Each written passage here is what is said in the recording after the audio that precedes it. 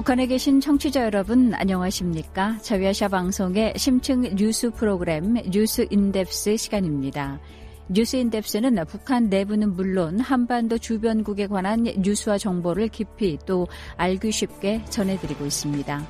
뉴스 인덱스 오늘 순서 시작합니다.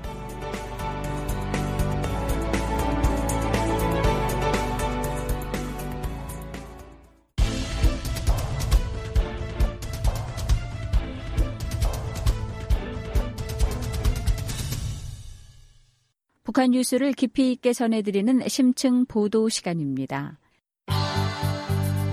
유니세프, 유엔 아동기금의 북한 내 어린이와 임산부 등 취약계층에 대한 구호 물자 배분이 초읽기에 들어갔습니다. 유니세프는 1년 6개월 만에 재개되는 이번 구호 물품 배급이 그동안 중단됐던 정기적인 대북 지원 체계로 이어지길 바란다는 입장을 밝혔습니다. 이어 구호품 분배를 위해 필요한 기술적 지원과 구호 물품 제공을 위해 분배 감시를 재개할 계획이라고 말했습니다. 그동안 대북 인도적 지원 중단으로 북한 취약계층의 영양 상태 악화를 우려하는 목소리가 컸는데요. 대북 지원 중단 기간 북한 내 산모와 영유아 등 취약계층의 영양 불균형에 대해 박수영 기자가 살펴봤습니다.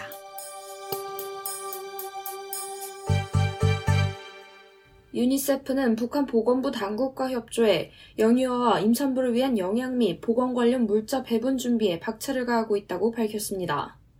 유엔 대북 제재와 코로나 비루스 대유행, 그리고 북한이 자체 국경 봉쇄 탓에 북한 취약계층에 대한 인도적 지원 물자가 배분 중단된 지 1년 6개월 만에 구호품 배급이 초읽기에 들어간 겁니다. 유니세프 대변인은 자유아시아 방송에 유니세프가 북한에 전달한 물품은 현재 북한 보건 영양시설에 배포되고 있으며 유니세프는 모든 물품이 가능한 신속하게 합의된 유통계획에 따라 배급될 수 있도록 북한 보건부와 긴밀히 협력하고 있다고 밝혔습니다. 유니세프 대변인은 이어 이번 구호 물품 배분이 정기적인 대북 지원의 재개의 첫걸음이 되길 바란다고 말했습니다. 또 기술적 지원과 보다 포괄적인 분배 감시 체계가 확립될 수 있도록 가능한 이른 시일 내에 국제요원들이 북한에 복귀할 것을 강력히 주장한다고 강조했습니다. 그는 유니세프는 여전히 북한 어린이와 여성들의 결핍과 인도주의적 상황에 대해 우려하고 있다며 여성과 아동을 우선순위에 둔 대북 인도적 지원을 계속할 것이며 이러한 요구를 최대한 충족시키기 위해 국제사회가 북한과 적극적으로 협력할 것을 약속한다고 덧붙였습니다. 앞서 유니세프는 지난해 10월 중국 다롄 북한 남포 항로를 통해 임산부 16만 명을 도울 수 있는 밀양 영양소 치료제를 포함한 영양 공급 1차 물량을 북한으로 보냈습니다. 이후 구호물품은 남포항에서 몇 달의 검역 이후 소독에서 풀려나 북한의 보건 영양 관련 시설에 배분될 준비를 해왔습니다. 유니세프는 다만 구호품이 북한 영유아와 임산부들에게 실제 분배되기 시작했는지 여부에 대해서는 밝히지 않았습니다. 북한은 현재 코로나 비루스 방역을 위한 국경 전면 봉쇄로 그동안 북한 내부에서 활동하던 국제기구 요원들이 전원 철수해 현장 분배 감시가 불가능한 상태입니다. 한편 국제사회의 대북 인도적 구호물품 지원이 전면 중단된 1년 반 동안 영유아와 임산부 등의 영양 상태에 대한 인권단체와 전문가들의 의견은 엇갈립니다. 북한 인권 침해 실태를 조사하는 북한인권정보센터의 이승주 감시본부장은 대북 지원 중단은 질적 영양 불균형을 초래했으리라 진단했습니다. 고난행군만큼의 양적인 식량 위기라기보다는 질적 측면에서 영양 불균형이 어느 정도 있을 것이라고 예상이 되고 있습니다. 그는 대북 인도적 지원을 통해 반입되던 취약계층과 영양결핍 환자에게 필요한 영양제 공급이 제한됨에 따라 영양 섭취 문제가 우려된다고 덧붙였습니다. 반면 한국 의료 전문가인 안경수 한국통일의료연구센터 센터장은 북한 당국이 그동안 아동과 산모를 위한 물품의 자체 생산을 늘려온 점에 주목했습니다. 김정은 체제가 들어선 이후 북한이 모자 보건 사업에 주력해 산모와 영유아의 영양 상태를 개선해왔다는 겁니다. 2010년대 이후부터 북한 보건의료, 특히 모자 보건 관련한 전반적인 개선이 뚜렷하기 때문에 그 통계 지표에 나타나지 않은 영향까지 얘기한다면 그렇게 큰 영향은 없다고 이렇게 보고 있어요. 그는 북한산 아동용품과 산모용품이 늘어난 점을 근거로 꼽습니다. 실제로 북한에서 그 아동용이나 그 여성 산모용 상품 나오는 거 보면 그런 분유나 그런 게 뭐 다들 있더라고요. 하지만 탈북자들이 전하는 취약계층을 위한 북한 당국의 직접적인 구호 조치는 여전히 부족한 상태입니다. 백두산 인근에 살다가 2019년 10월 탈북한 황지선 씨는 산모의 영양 부족으로 유산하는 경우도 덜어 있었다고 털어놨습니다. 또 아이가 태어나도 영양 부족에 시달리거나 쇠약한 탓에 성장과 발달이 늦어지는 경우도 있었지만 영양 부족인 산모와 영유아들에게 지원되는 보급 물자는 없었다고 말했습니다. 얘가 영양실조를 걸렸다고 해서 병원에서 영양제를 줄 수 있는 그런 혜택이 더 없어요. 병원도 다 돈을 가면 내야 되고 하니까. 그리고 사실 북한에는 영양 보조제 이런 것들을 사실 병원에 가서 타기보다는 개인이 장사하는 게 많아요. 약 장사를 하시는 분들이 많은데 그런 데 가서 다 개인적으로 가서 영양제를 맞는다던가 네, 닌겔 같은 것도 이제 다 개인적으로 사가지고 뭐 자체로 다 맞는다던가 뭐 알약 같은 거를 먹는다던가 이런 식으로 해결하고 있어요. 임산부들은 배가 눈에 띄게 불러오기 전까지 강제 동원에도 참여해야 했다고 황 씨는 덧붙였습니다. 북한 김정숙 교원대 출신으로 한국에서 통일교육 강사로 활동 중인 탈북민 정윤아 씨도 영양 부족인 산모와 영유아들이 무상으로 영양 보조제나 보조식품을 지원받는 것은 보지 못했다고 말했습니다. 보급품을 받거나 그런 거는 사실 많이 보지는 못했어요. 오히려 그렇게 지원되는 분유들이나 이런 것들이 장마당으로 많이 풀려 나왔기 때문에 분유값이 조금 뭐 싸질 수는 있겠으나 임산부들을 집중적으로 어떻게 뭐 도와주거나 뭐를 공급하거나 이런 건 사실 본 적이 없어요. 이승주 감시본부장은 국제기구의 분배 감시 노력에도 최근까지 북한 주민들에게 대북 지원 물자가 전해지지 않고 있다며 실효성 있는 분배 감시가 필요하다고 지적했습니다. 네, 저희가 다년간 탈북민 인터뷰를 해온 부분 중에 하나가 이 질문인데요. 그 북한에 이제 지원되고 있는 많은 식량이나 이런 보급품들 그런 것들이 이제 직접 수령하신 적이 있느냐 여쭤를 받고 그러면 대부분이 이제 그런 수령한 경험이 없으시더라고요. 그런데 시장에 가면 그런 유엔이라고 적힌 물품들이 이제 팔리고 있다라는 말씀을 많이 해주셨어요. 부모가 없는 경우 그리고 장애를 가지거나 그러니까 영예 군인 같이 군 복무 중에 뭐 다쳐서 나오거나 이런 경우에도 그 특별한 지원이 없는 것으로 알고 있는데요. 그러면 북한 주민들의 전반적으로 이런 그 영양 상태가 불균형한다든지 아니면 국가로부터 배급을 받지 못하는데 자력으로 또 자기가 먹을 것을 구하지 못하는 경우에 대한 어떤 지원이 있는 것이 파악이 되지 않고 있습니다. 그래서 황지선 씨도 탈북하기 전까지 대북 지원이 있다는 소식을 접하기 어려웠다고 말했습니다.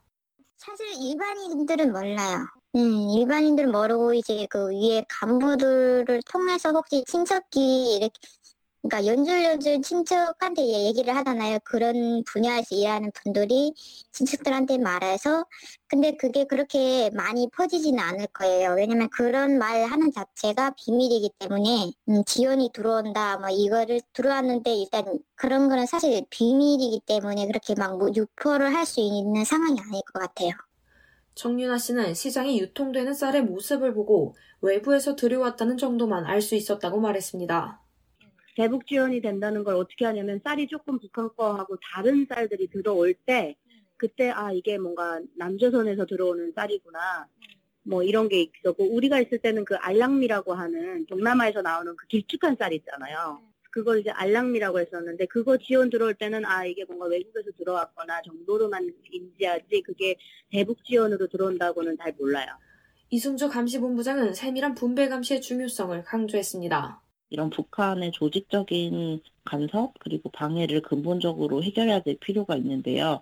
이런 것은 그 인도적 지원 협력을 해본 기관들에 따르면은 계속해서 협력을 진행하면서 신뢰를 쌓고 더 많은 지역에 대한 그런 오픈을 타진해서 점차적으로 넓혀 나가는 방법도 있다고 합니다.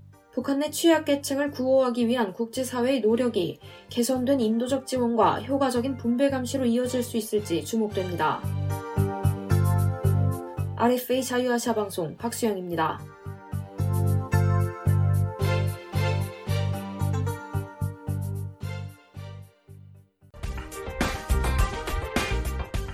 여러분께서는 RFA 저위아시아 방송의 뉴스 인덱스 듣고 계십니다.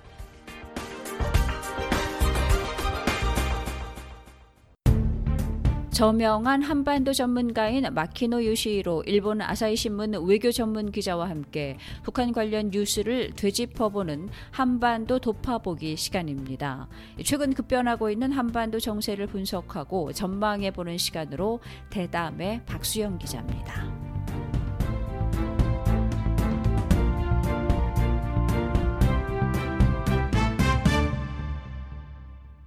윤석열 후보가 20대 한국 대통령으로 선출됐습니다.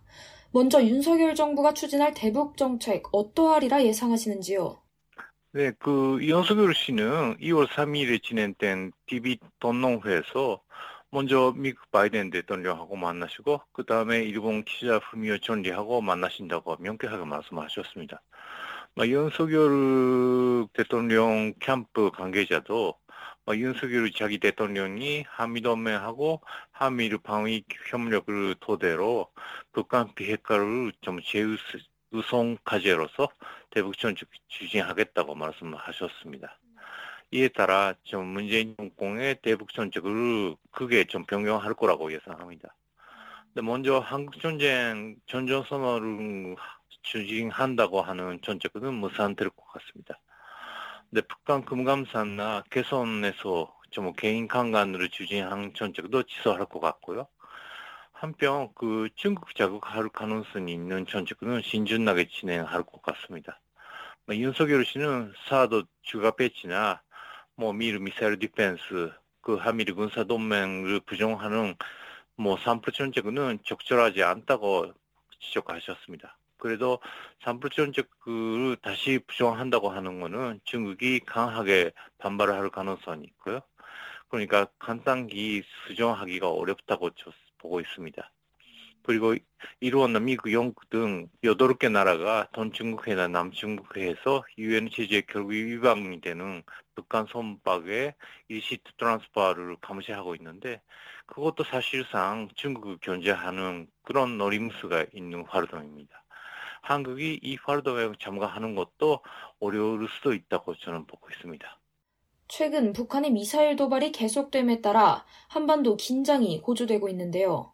북한은 향후 5년간 어떤 행보를 보이리라 전망하시는지요? 네, 북한은 작년 1월에 발표한 5개년 계획에서 초대형 핵탄도 개발, 잠수함 발사 탄도미사일의 배치, 극초음속 미사일의 개발, 군사 전차로 위성 시험화 등 추진하겠다고 약속을 했습니다. 네, 전차로 위성 시험도 올해 이미 2번 했고요. 조선중앙통신은 아까 김정은 씨가 국가우주 개발 방문했다고 보도했습니다. 그때 김정은 씨는 한반도하고 주변 지역에서 강행 때는 미제주의 진ಯಕ್군하고 주준 세력의 반조선 적대적인 군사 행동의 성격을 조직 감시 식별, 상황 관리 능력을 높이고 상황에 따라서 국가무력의 신속한 대응을 하는 그런 힘을 향상하기 위해서는 역시 우리 당이 중시하는 국가 방위력 강화에 관한 전략적인 전술적인 관점입니다. 그렇게 이야기했습니다. 북한의 이러한 국방력 강화나 김정은 씨 전체적인 위신 확보하기 위해서는 성공할 건지 아닌지는 별도의 이러한 계획을 추진할 것 같습니다. 북한 입장으로서는 이러한 계획을 추진하기 위해서 좀 가장 신경 쓰는 게 유엔 제재 강화나 미국이 공격할 건지 아닌지 그거를 좀 유발을 할 건가라는 부분입니다. 근데 현재 러시아군이 우크라이나를 좀 침략하면서 미국은 상당 부분 유럽의 안전보장에 힘을 집중해야 하는 상황입니다. 그리고 미국이 2월에 인도태평양 전략을 발표했듯이 미국 입장으로서는 대만 해교나 남중국해 등 중국을 둘러싼 안전보장 문제에 집중하고 싶은 입장도 있습니다. 상대적으로 미국의 북한에 대한 억지력은 떨어질 수밖에 없고 북한이 군사적인 개발이나 도발을 하는 가능성이 점점 높아지고 있다고 볼 수가 있습니다. 그동안 문재인 정권이 추진한 한반도 평화 프로세스, 즉 한반도 평화 정책은 어떻게 평가하시는지요? 네, 문재인 정권 대북 정책은 윤석열 씨도 평가하셨듯이 실패했다고 저는 생각합니다.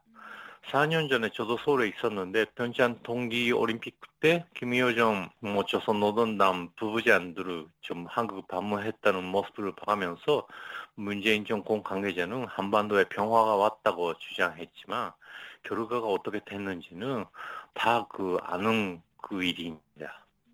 문재인 정권은 SLBM이나 L3 등 개발도 추진하고 안전보장에 노력을 했다는 것도 사실입니다. 그래도 한미동맹을 너무 가볍게 보고 대규모 한미 연합 훈련도 안 하고 중국이 요구한 3% 정책, 그러니까 사도 추가 배치 거부하고 미사일 디펜스 참여하지 않고 한미를 군사동맹을 거부한다. 그런 거를 좀 그냥 받아들였습니다. 근데 한편 중국에 너무나 신경 썼기 때문에 미국이 인도 태평양 지역에서 추진하려고 한 포이프 자유하고 열린 인도 태평양 크산나 그와도 일본, 미국, 호주, 인도 안전보장 대화의 협력이 증부하지 않았습니다. 그렇기 때문에 미국의 한반도에 대한 관심이 떨어질 수밖에 없는 상황을 만들고 북한에 대한 억지력이 떨어졌다고 저 생각합니다. 마지막으로 한반도 전전선언 참가하지 않았던 중국의 불심도 상 결과가 됐습니다. 이러한 결과는 안전보장이나 군사, 외교 전적의 전통한 전직 외교관이나 전문가들을 기용하지 않고 시민단체나 운동권 중심으로 인사한 결과라고 그렇게 볼 수도 있습니다. 한국 정권에 따라 대북 정책이 바뀌기도 하는데요. 과거 역대 대북 정책 중 가장 의미 있었던 대북 정책은 무엇이라 보시는지요? 네, 말씀하신 대로 과거 한국 역대 정권은 여러 가지 대북 정책을 추진해왔습니다. 뭐니 해도 대북 정책이 한국 입장으로서는 가장 중요한 안전보장 과제였기 때문입니다. 유명한 거는 박정희 대통령하고 김일성 주석이 했던 그런 제재 경쟁, 김대중 대통령이 하신 햇볕 정책, 그런 것들이 있었습니다. 그래도 아쉽지만 한국 정부의 정책이 북한 정세에 결정적인 영향을 미친 그런 사례는 없었습니다. 그거는 한국뿐만 아니라 일본도 똑같습니다. 예를 들면 북한은 과거 일본에 크게 접근한 적이 2번 있었습니다.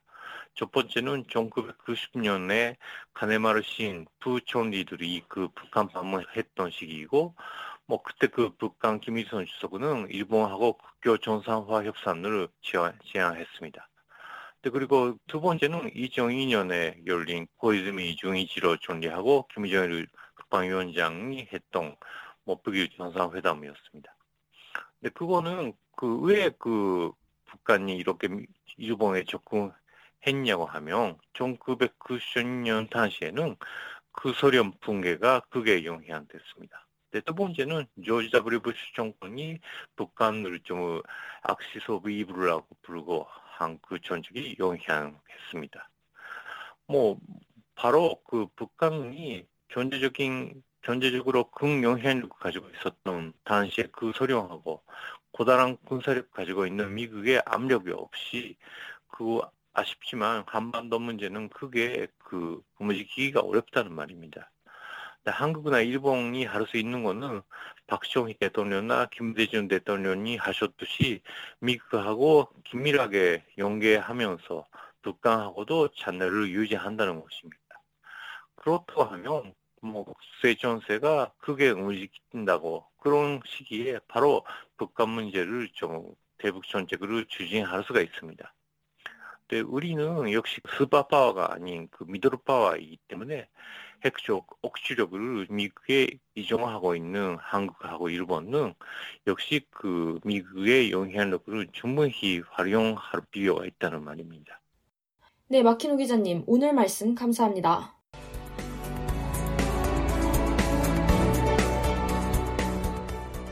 네, RFA 심층 뉴스 프로그램 뉴스 인덱스 오늘 준비한 소식은 여기까지입니다. 다음 시간에 새로운 소식으로 찾아뵙겠습니다.